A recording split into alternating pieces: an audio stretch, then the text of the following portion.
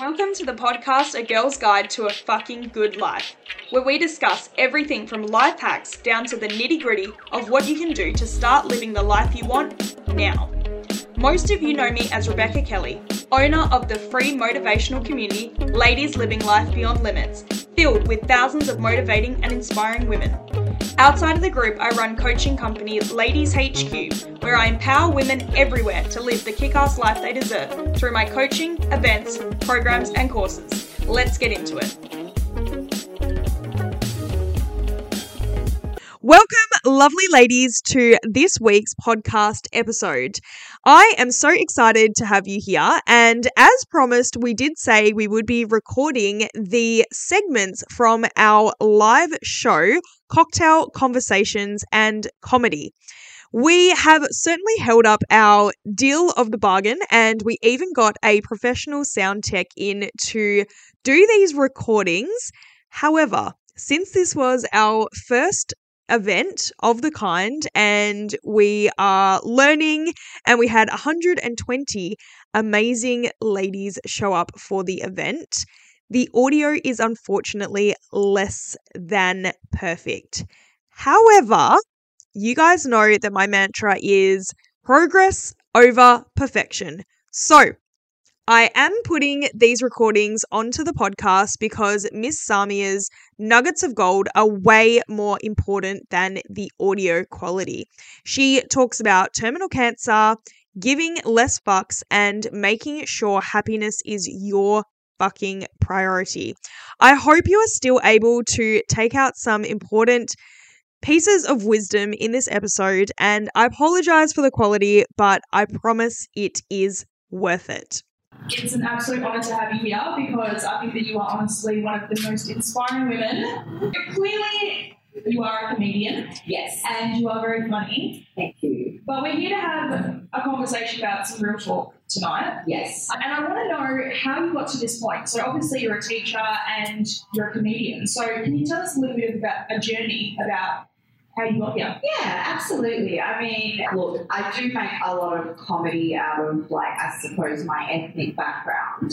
But I am from Bangladesh and I have been raised in a very strict Muslim ethnic, I suppose, upbringing. Mm-hmm. And I think growing up, I've always been a little bit of a black sheep. Yeah. And I always felt like it was not necessarily rebelling, but it was like, we moved to Australia when we were 8 years old, but still held very traditional values. So growing up, I was never really allowed to have boyfriends or, do the things that all my white friends were able to do. But I always felt quite stifled. But in my school and class and I suppose social situations, I was always the clown. Yeah. And I always was the storyteller. So I found, I suppose, a voice through making people laugh where I was able to say whatever the fuck I really wanted to say, and have people appreciate it. And then obviously kind of make, I suppose, the cultural conflict a little bit of a parody. So even though it's a little bit transgressive, it's also, there's a lot of truth to it. So it highlights, I suppose, the oppression, but in sort of a fun and lighthearted way. And I think comedy allowed me to do that. And I was very lucky because, lucky I suppose, or not lucky, I'm not sure, but, to be a female, a woman of colour and, I suppose a comedian in the industry that is predominantly white males, I A, had to prove myself a lot more in the line, but B, I also was different. So allowing that voice and to have that platform, it really has just been actually therapy for me. So that's how I got into comedy. And I think the first time I decided to go on stage was the day that my mum actually got diagnosed with terminal cancer. It wasn't the day, but it was probably about the week, and I was just in such a dark and horrific place. And I remember just going, you know what, life is so fucking short and time is so limited, and I think we always have this thing in our head where we think that we've got forever to do all the things that we want to do. And comedy was something for me where growing up I would be listening to Russell Peters and Dave Chappelle on my iPod instead of listening to music, and I always wanted to do it. But being faced with my mum and her sort of time limit, I knew that if I was ever to do it, now's the time, because I don't have whatever. And that was actually the week that I first went up and did my first competition, which was only 3 years ago. Obviously, we are in a group full of wonderful, beautiful women. Ovarian cancer, as I said, it's a very, very deadly silent killer. My mum was diagnosed at its terminal stages with absolutely almost zero symptoms. Many, many times she was turned down by the doctors because it was mistaken for IBS, because really all you see or feel or get is sort of like a bloated tummy. So if there are any issues where that feels like it's recurring, please make sure you persist with your GP, because you just need to know. It's a silent killer. Over 1,500 women get diagnosed at a stage in Australia alone, so it's too late by the time it's done. It's just one of those cancers that really don't have enough funding either, so I think it's really important to us know that. Yeah, thank you so much for touching on that, and obviously thank you all for donating, because, it's really important that we spread that message, so thank you. I want to ask, what experience you are most grateful for in your life so far? Because I know you have had some medical conditions happening for yourself, and you have been through some near-death experiences. You can go listen to the podcast if you want a more detailed review of that. But what are you most grateful for?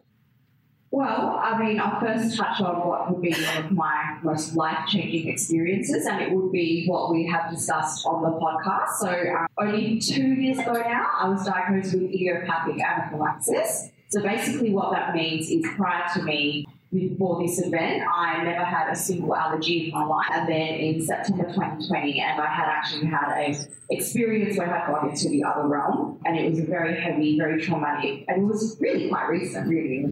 3 years ago now. And, for a long time, I kind of held onto that trauma. I was very angry, and I was quite resentful, and I was quite depressed because I had to go through so much to kind of come back to it. And unfortunately, this is a recurring issue for me. So since then, I've had a couple of other critical incidences where I've been hospitalised, and they've not been able to identify what my allergens are. It could be whatever I'm eating tonight. The next day, I could eat the same thing, and I could go straight into anaphylaxis. And I have 2 EpiPens in my bag, and it's not just 2 EpiPens. I need emergency ambulance within 5 to 10 minutes, otherwise I die, right? The thing is for me, for a long time, I struggled with that. But I think now I've come to a place in my life where, honestly, I am just so fucking detached and chill with everything. Like, nothing gets to me. Like, I'm not stressed about someone shitting me off at work. I don't give a fuck. You know what I mean? Like, I'm on this bubble of just my zone where I just want to love, be happy, do the things that I want, enjoy my time with the people that are good to me. I really read a lot into energy, but, I'm big on that, and I don't know whether or not going into the other realm and coming back, it opened up a lot of my senses and my chakras and my third eye. I know that can sound a bit loopy, but I know what I know, and I know what I see, and I know what I feel, and I know that life doesn't begin and end here, right? So I'm quite detached, and it's also brought a lot of peace in my relationship with my mum. So when she passes, I'm not that, it's our worst fear, obviously, but I know that life doesn't end here. But I know damn well that when I was dying, and I still remember very well and very clearly when I was in the ambulance and just literally losing my life, you do have the flashbacks, and you do have the fear and the trauma and the fright, because you don't know what's happening. But what I can tell you is the only thing I regretted, it wasn't what job I was doing or how many friends I had on social media or what guy I didn't, get to bone or whatever.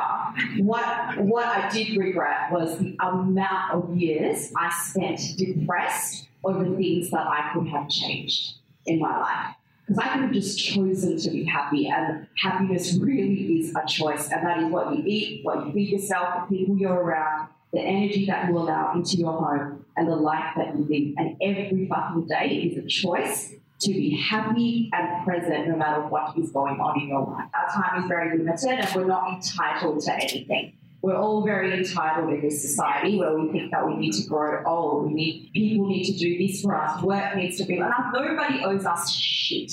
Nobody. You have one final bit of wisdom or advice that you want to offer these ladies? It took me a long time to really, really realize that, I tried years of therapy. There was so much trauma in not only my health issues, but obviously my mum, and dealing and seeing her fall apart with cancer and all of the stuff that I've had to overcome. But I honestly realised that the only thing that you really need to build on and love and continuously love is yourself, and the only person that can get you out of this, life is fucking hard. It really is. But the only person that can save yourself is you. So if you don't start building on yourself, no guy, no relationship, no job, no exterior, no amount of money, no amount of friends is ever gonna, help. And we are so lucky with our resources and our lifestyle and everything that we have here. I came from Bangladesh. I come from a very poor family, and I always do realise that. I always do think that people need perspective in their life. And we have, like I said, you've got the choice every single fucking day. Just choose to be happy. And you know what? Live in a bubble, man. Don't let people in that is just not good for you. Just stop yourself and go, not today, not now, not ever. I love myself. I love my life. I love my family. I love my friends. Thank you so much, Kate. Thank you for spending a school night with all of us. Samia on Facebook and Instagram. Samia1 on Instagram and Samia most MZN on Facebook. Just add me. It'd be awesome to connect. Honestly, it'd be so cool. Okay, if you made it to the end of this episode, you are a fucking saint. I hope you were able to enjoy some of the amazing takeaways and content that Miss Samia shared as a part of our live show. And if you never want to risk having shitty audio quality again, make sure you check out the show notes for all of our events, and hopefully you can come along to our next cocktail combos and live comedy event soon. That brings us to the end of this episode.